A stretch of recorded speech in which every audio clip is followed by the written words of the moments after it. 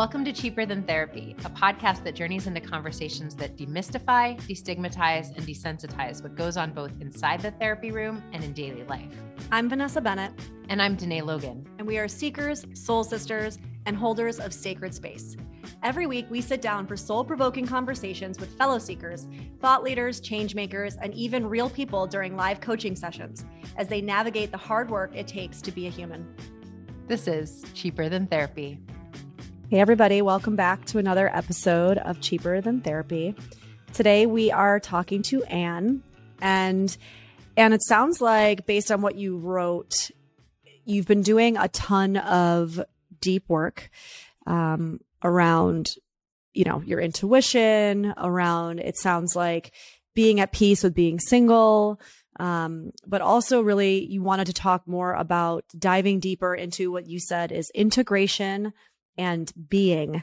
And so I'd love if you could kind of take us into what's alive for you right now and kind of some background on what you're struggling with. I think what is alive for me right now is it's been a whole year of I think digging into a relationship that ended and recognizing my patterns and the way I show up in relationship, and also my relationship to myself in the world. And I feel like I've done a lot of work around recognizing my codependency and some of my patterning. And I feel like I've done most of the modalities of healing and therapy and done a lot of digging. And I think the work now is how to integrate it and embody it. And I do think there's a struggle to trust myself. You have all this knowledge and all this understanding, and how do you walk forward with this knowledge and also seek joy and have trust in myself and the way it unfolds? And I think especially in relationship to not expecting to see myself in this place and time, and just really learning to love my life as it is at this moment. Will you tell me a little bit more about what you just said as far as not expecting to see yourself, kind of how you're showing up right now or what your life looks like right now? Yeah. I guess I thought at the age of 48, I would be partnered and feel more financially secure. I would not feel alone and feel uncomfortable in my life. And I look at my life and it's a beautiful life. And when I see myself reflected through other people, I'm reminded that this is my life, and it's a wonderful life, and yet it feels very uncomfortable at the same time. It feels like I'm struggling to just trust that this is exactly what it should be instead of what I thought it would be. What came up as you were talking for me, Anne, is I was having a conversation with a girlfriend this moment about the differentiation between comfort and ease. And that from my perspective, they are very different things, right? And I think that we, in a lot of ways, are really conditioned to believe that a good life is a comfortable life. And I kind of don't think so. I think that I've stopped measuring life through sort of linear time. And what I've started to make a practice is more measuring my life in moments of expansion and understanding. Now, it sounds like over the last year, you've had a lot of those moments of like, I'm coming into deeper understanding of some things, and I'm certainly expanding, and expansion is really uncomfortable. You know, our growth So is really not a comfortable place to be. Right. And so I think sometimes what takes away from the ease that we can feel in expansion is that we're sort of swimming against the current. We're sort of like in resistance to, I don't want it to be this way. I just want it to be what it's been. I should be somewhere. I shouldn't feel this. I should, right? But I think when we say, I am going to be carried where I'm meant to be carried, I will have moments of integration as I am meant to have moments of integration. I think anytime I've ever had clarity, it's never been because I forced myself into the space of understanding something. It just sort of arrived and I was clear about whatever the thing is. But I think we can really try to muscle ourselves into where we feel like we need to be. And from what I've experienced in my 43 years, that's actually never been how it works, you know? Yeah, I definitely feel that. I feel like there's signs, and what I've been told by the therapist I work with is I've done enough work and now it's time to just be and embody it. And I'm struggling with trusting that it will unfold as it should, and that all of this has brought me to this place. And there's this part of me that's a 13-year-old self that somehow believes it's not fair or it should look different than it does. And so I appreciate that, just around stopping the struggle, because that's hard for me.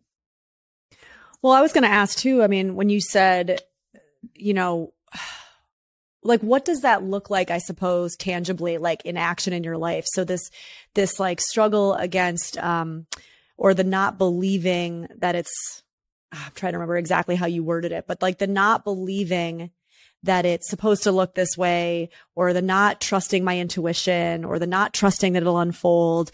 What does that look like in action or behavior? Like in a day-to-day? Yeah. It looks like a full and rich life, and yet it doesn't feel complete in some ways. You know, I feel like I've said this a couple of times to my therapist, is that like, I feel like I'm stitching a life together. Like I get up, I meditate, I walk my dog, I go to work, I'm in relationship to really beautiful friends. And I feel incomplete somehow, that, you know, maybe because I'm not partnered, or because I'm 48 and I'm single and I'm doing this all on my own, that it's not quite complete. And I think that's some of the work I've dug into, is that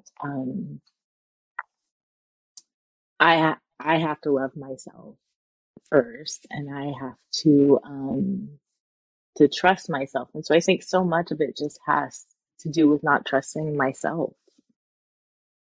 and not believing that this is enough.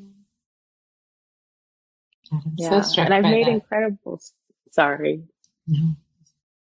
I've made incredible strides in terms of personal development and health, and I've traveled and I've taken my writing deeper, and yet it just doesn't feel like it's quite right. I'm so struck by that phrase that you use, stitching a life together, because I think what I hear is a lot of intentionality in the way that you are doing that I would argue a lot of people don't necessarily have, even and especially sometimes when partnered. And I think that there's something in the incompletion that is the work that you are being called to do, it feels like right now, and around reframing that as a belief. I don't hear someone who sounds like they're alone to me. It sounds like there's a lot of community and life and love in your world, but we are very much raised in a paradigm that means we are incomplete until partnered. And sometimes I like to play the tape through on what kind of life would I stitch for myself if that were never the case. Now, I don't believe that that's the case. I believe that because you have the desire, that will be a part of your life. But I think that there's something that puts a tremendous amount of pressure on a partnership in the belief that I will be complete when this person arrives. And then if I don't feel that person has sort of let me down, right? And so I think there's power in, I am perfect, whole, and complete, and always in the space of expansion. And what else, universe? Like, what else can I stitch into this beautiful life that I'm weaving? And if that be partnership from your perspective, because you believe that I'm ready, I'm here for it, I'm open to it. But how do I make it a practice that if this were never anything more than it is, how can I really focus in on the richness and trust that this is enough? That resonates. That absolutely resonates. I am dating a little bit, and I find that it's all data collection. And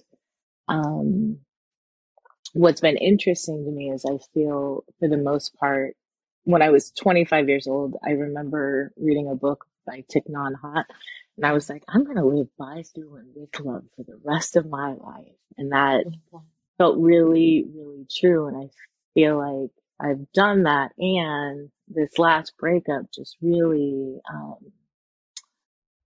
it really rocked my sense and the core belief around love. And I find that I'm the queen of first dates, and I just show up and I meet these folks, and it's just not quite right. It's like a Goldilocks approach of sorts. It's like, this isn't quite right and this isn't quite right. And I think so much of it has to do with trusting my heart, and that I have this open heart, but it's a little guarded, and just understanding myself in relationship to those folks is has just been really interesting, because I think as much as I'd like to find a partnership, I think there's a part of me that's very guarded and still fearful that I'll show up in ways that I may contort, or that I'll self-abandon, or I won't be true to me. And so that's an additional layer. And I come from these dates and I feel even lonelier sometimes. Will you say more about what your last relationship challenged in terms of the way that you held love? Thank you. That was exactly the same question I was going to ask, Janae. I want to know more about that belief that you had that apparently was shattered.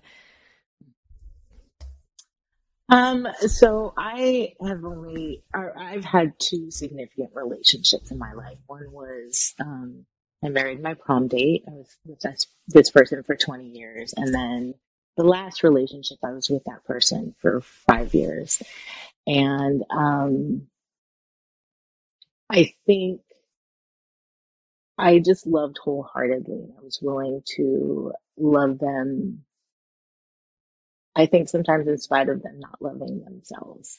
And I was willing to compromise and contort at times to meet them where they were. And I realized that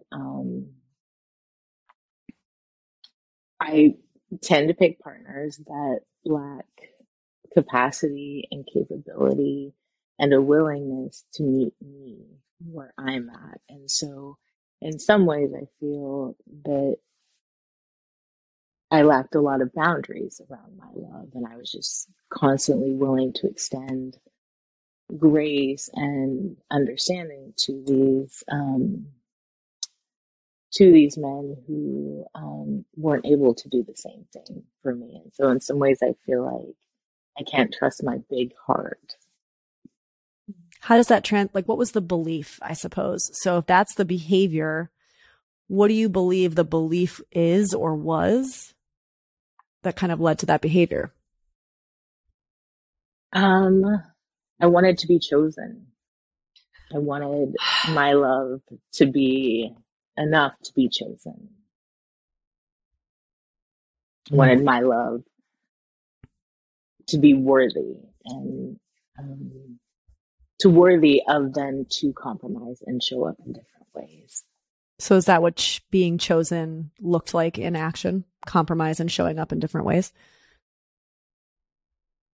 The reason why I'm asking you to get specific is because this feeling of not being chosen is powerful and one to really sit with and kind of mull over. And it's something I also have personally struggled with too.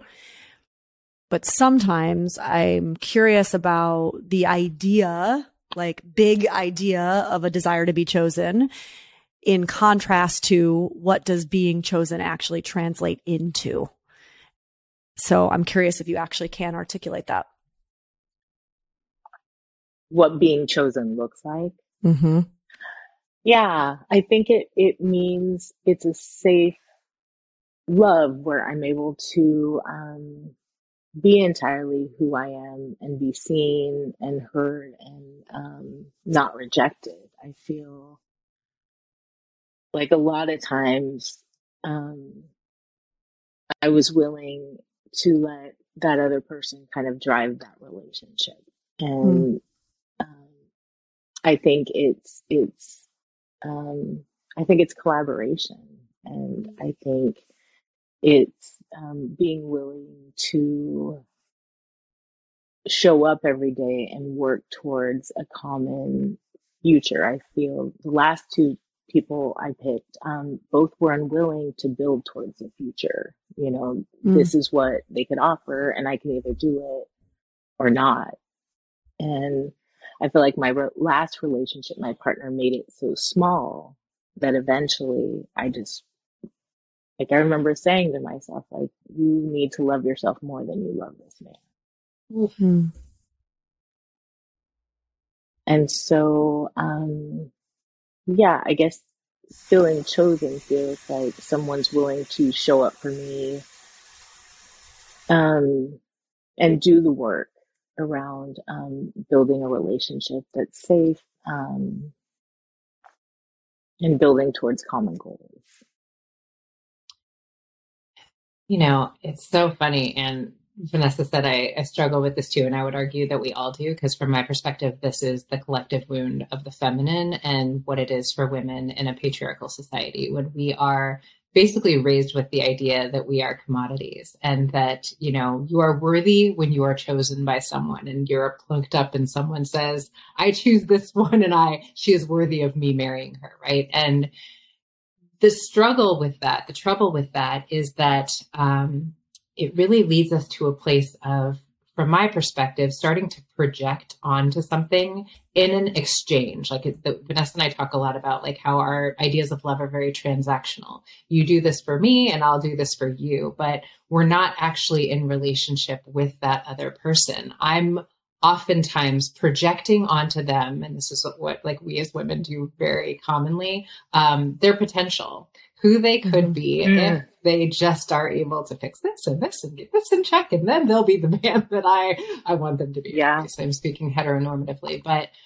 you know, the work is to be and so what we're doing when we do that is we're sort of outsourcing our masculine energy, right? I'm going to believe that one day he will rise and be my knight in shining armor and do all of these things for me and see me in the way that I long to be seen and acknowledged. And a little bit of a patriarchal wound there, but the work is for me to really wholeheartedly see me and do the work to stay with my own like innate worth.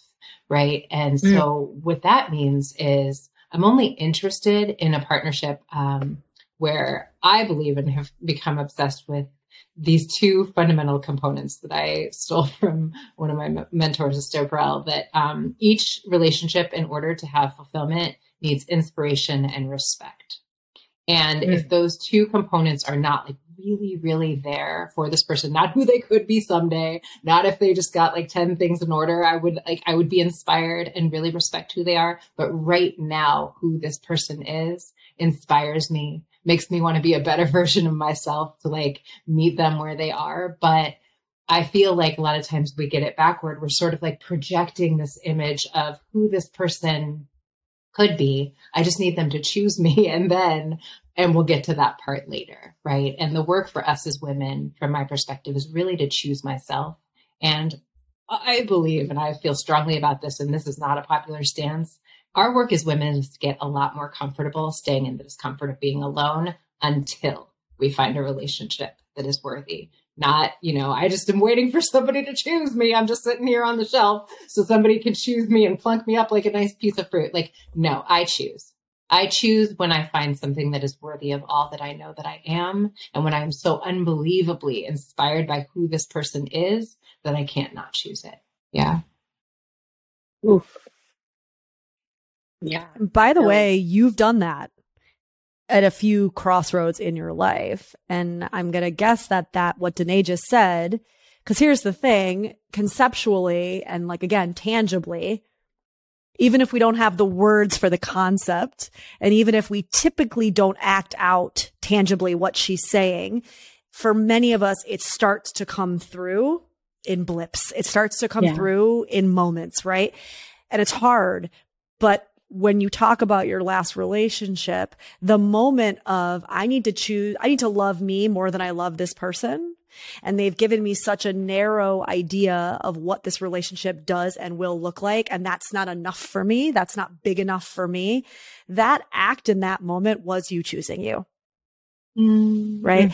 Like, I actually think too, this practice of choosing ourselves, similar to the practice of finding joy, similar to the practice of, weaving together this tapestry of life that I love and am fulfilled by. Like, all of these kind of more mindful approaches to living, which come in moments, they come in bite-sized pieces, right? It's the same with the act of choosing yourself. Because today, I don't know if you agree, but even this concept of like loving myself, choosing, like some of these bigger concepts, it's like, of course I want to be in that state all of the time. Who doesn't? But I also know that there are moments where childhood wounds come up, things get activated or triggered from past. And like, I might lose my footing. I might not be in a state of choosing myself. And so this is more of my kind of, let's put this mindfulness hat on and say, I don't need to seek out to be in a state of love all of the time. I don't need to seek out. This is the work. This is the doing versus being. I don't need to actively seek out needing to choose myself all the time. Because to me, sometimes that can feel almost like another to-do list, like a checklist item. What I need to do is get really familiar with what that feels like in my body when I do choose myself. And allow myself to come back to that place as often as I can. And revel in that feeling when it happens, when I make it happen for myself, and allow that feeling to kind of be nectar and say, ooh, that was nice. Yeah, it was hard. It was uncomfortable, of course, but ooh, that was nice. That's the thing I'm going to keep going for. I don't know if that is all helpful in any way, but again, to Danae's point, as somebody who struggles with the choosing me, which you've said, Danae, is kind of a cultural wounding or more of a feminine wounding versus like a maybe individual wounding. When I'm in those moments of choosing me, oh God, it feels good. Yeah. And I know it. And I think there's something in the doing versus being aspect of that too. Yes. Like, to me, there's a lot of like surrender. Like, we want to reach for something outside of ourselves to make us feel worthy. And like, that to me is a worthiness wound. That thing of like, I need someone outside of me to choose me, to believe, that I am worthy of being chosen. But what if there is nothing outside of me that I get to reach for in this moment? And I just got to stay with me. I got to sit in this discomfort. I got to ride the wave until the wave has passed. There's power in that. And what we teach ourselves is, I got me and I'm resilient and I'm still okay. And then, the euphoria that V's talking about comes, but it doesn't come because we like intellect our way into it. It's like a felt sense like that we get when we're proud of ourselves, when we get when it's like, I did that. I'm still here and look at me. Look what I've overcome. I'm proud of who I am, And it's not like a mountain peak that we reach and put our flag in, it's like mountains that we kind of continually climb over and over throughout our lifetime. Because I mean, let's be real. We're deprogramming, unlearning, retraining, whatever word you want to use, generations of the patriarchy, right? I mean, generations of the oppression of all of these beautiful qualities of the feminine. And so it's like this idea of reaching happy. You know, happy is not a thing that we reach. You have moments of joy. That's what that means, right? And as long as we say, like, here's this tip of this mountain that I'm working towards, I mean, that makes for a very long and grueling life in my opinion and experience, you know, because I don't know if I'm ever going to reach the top of that mountain. And the more I try to reach the top of that mountain, I think the further away that mountain continues to get, you know? Yeah, absolutely. This resonates so much. I just want to say thank you, because I think there is a softness and surrender, and my mind fights it so much because I'm so used to intellectualizing everything and making sense of it, and it's hard to stay embodied, and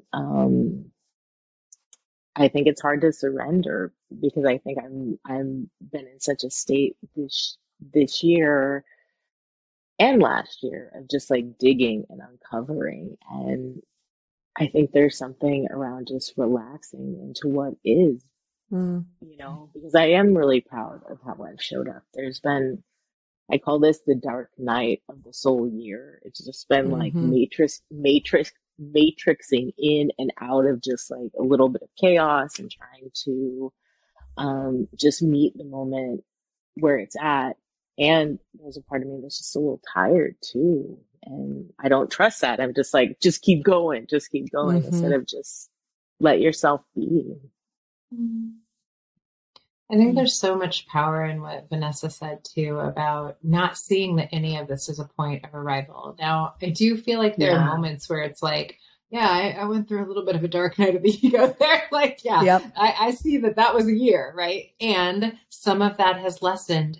And even in the midst of the lessening, there will still be challenge. There will still be moments of, I'm tired of being alone. You know, I'm tired of feeling like I'm lonely. I'm tired of feeling like I gotta own my stuff and look inward and do this work. To use your words, it's not fair, right? You get to feel that. You get to love yourself through that. Like, that's how it feels right now. It'll probably feel different when I wake up tomorrow. But if we normalize, this is the stuff of life. Like, no, nobody partnered, not partnered, you know, all the financial means, whatever the variables are that we think are going to give us that point of arrival, it doesn't exist. It's a fantasy. And so when we say this is what life is riding the waves of discomfort until they cease. And then, you know, just really being on the highs of the moments of ecstatic joy when they arrive and all of the things in between. And it's beautiful. And it's exactly what it's meant to be. Yeah. I appreciate that. I really do.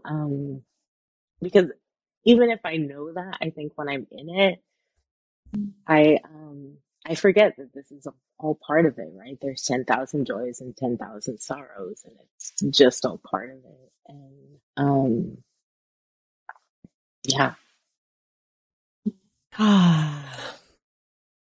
Collective sigh. We're holding you energetically in this. Thank you. And, you know, listen, I mean, you're putting words to something that, you know, whether partnered or not partnered, whether seeking or desiring of partnership or not, like, it doesn't matter. Those of us, 3 of us sitting here or those listening, it doesn't matter where you kind of fall in that. What you're speaking to is a collective experience. And it shows up in my male clients as much as it shows up in my female clients, because to what Danae speaks about all the time, this is not a gendered thing. You know, this is the feminine that has been repressed. And so a lot of us are out here running around attempting to be chosen, seeking out, right? Like outside of self, externalizing that. And so I think you are putting maybe words to something that a lot of people are going to be able to kind of feel into. And so thank you for that. Yeah, that's a really good point, V. I think that it is a collective awakening that we are experiencing. We're talking about thousands of years of patriarchal rule that is, I believe, on its last stand. And this is the moment that we get to live through. That is the rising of the collective feminine in all of us. And that means the work that you're doing is really, from my perspective, and so that you can be a leader in this new paradigm that we are creating, where we lead from our hearts and we stay with ourselves through the moments of discomfort, and we don't intellect our way through everything, and we don't sort of muscle ourselves into where we feel like we need to be. We're sort of putting down that wounded masculine armor as a society and saying, no, it's time for us to come back to our souls and really allow for the complexity and the nuance of what it is to be human. But we trust, struggling to trust. We trust that that's what we came for. That's why we're here. So it's so beautiful to be alive at a time where we're really able to hold one another in the complexity of what this is that we're becoming. I really appreciate you too, and this time, and just a reiteration of like choosing myself and softening around the struggle and just being right where I am. It's a good reminder. So thank you very much. Thank you. Thank you, Anne. Do us a favor though. Just keep us posted. Let us know how you're doing on the journey of being. I will. Thank you. All right, love. Yeah, the goal is to be chosen. That's like literally the intro chapter to my book. It's amazing how much this is a collective theme that we are really doing work around examining. And it's just fascinating to me how much this is the conversation that I have with women constantly, that this is, I'm at a point in my life where I realize how much that was what I was trained to do. And now I'm reflecting, did I choose this, or was I just so hungry to be chosen that I sort of fell into something that doesn't feel true to me? You know what I mean?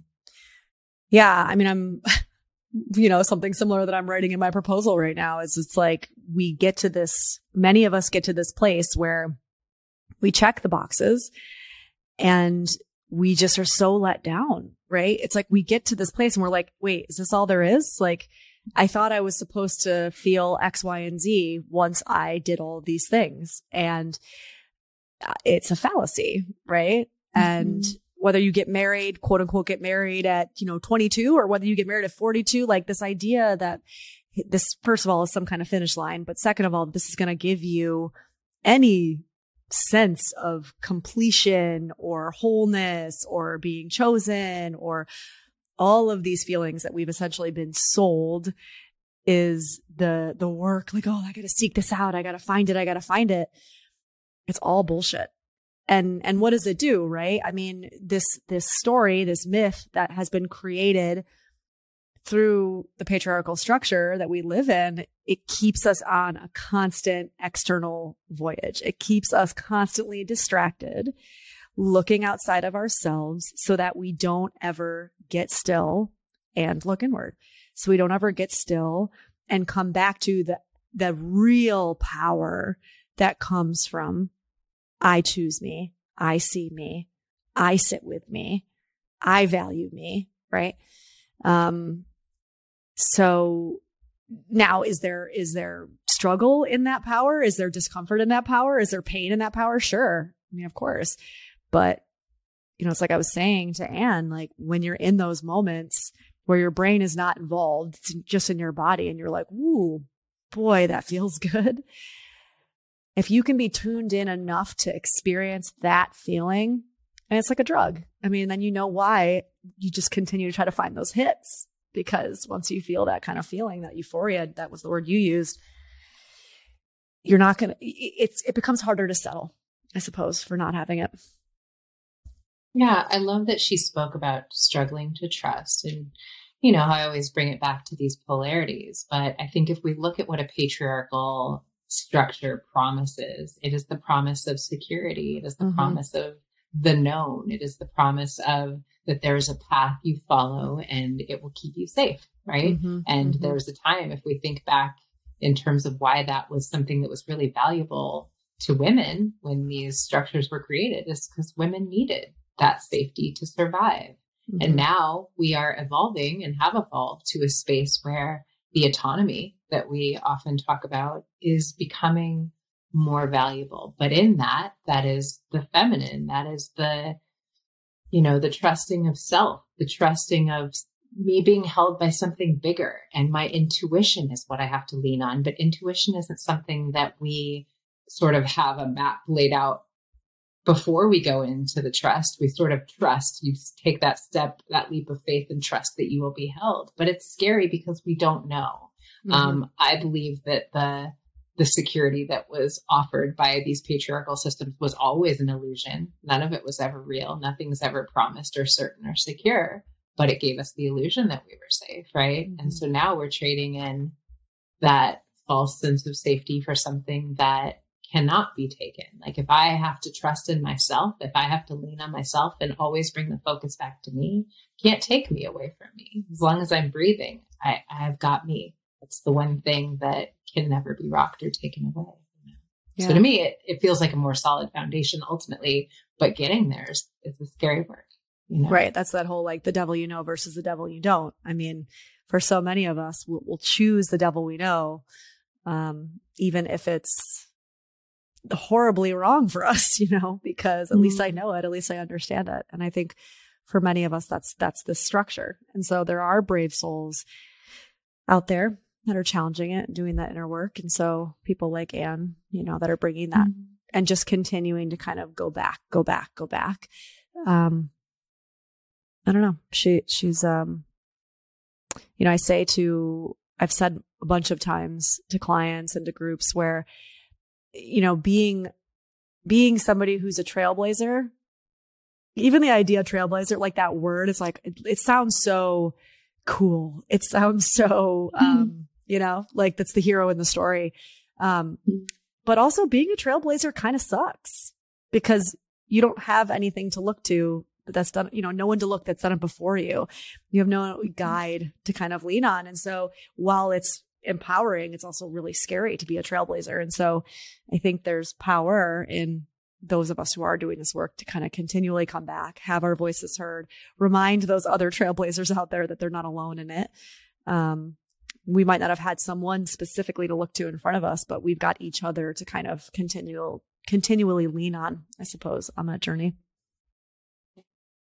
It's always the dance between safety and aliveness. And I think that we are all trailblazers when we are fully awake and really, in the space of questioning. And in order to just stay in the space of safety for a lifetime, I think we really have to disconnect from ourselves. Amen. Thanks for joining us for this episode of Cheaper Than Therapy. If you enjoyed today's episode, be sure to share it with a friend, subscribe, and give us a 5-star review on Apple, Spotify, or wherever you listen to your podcasts. And if you want to connect with us more, find us on Instagram at Cheaper Than Therapy, the podcast.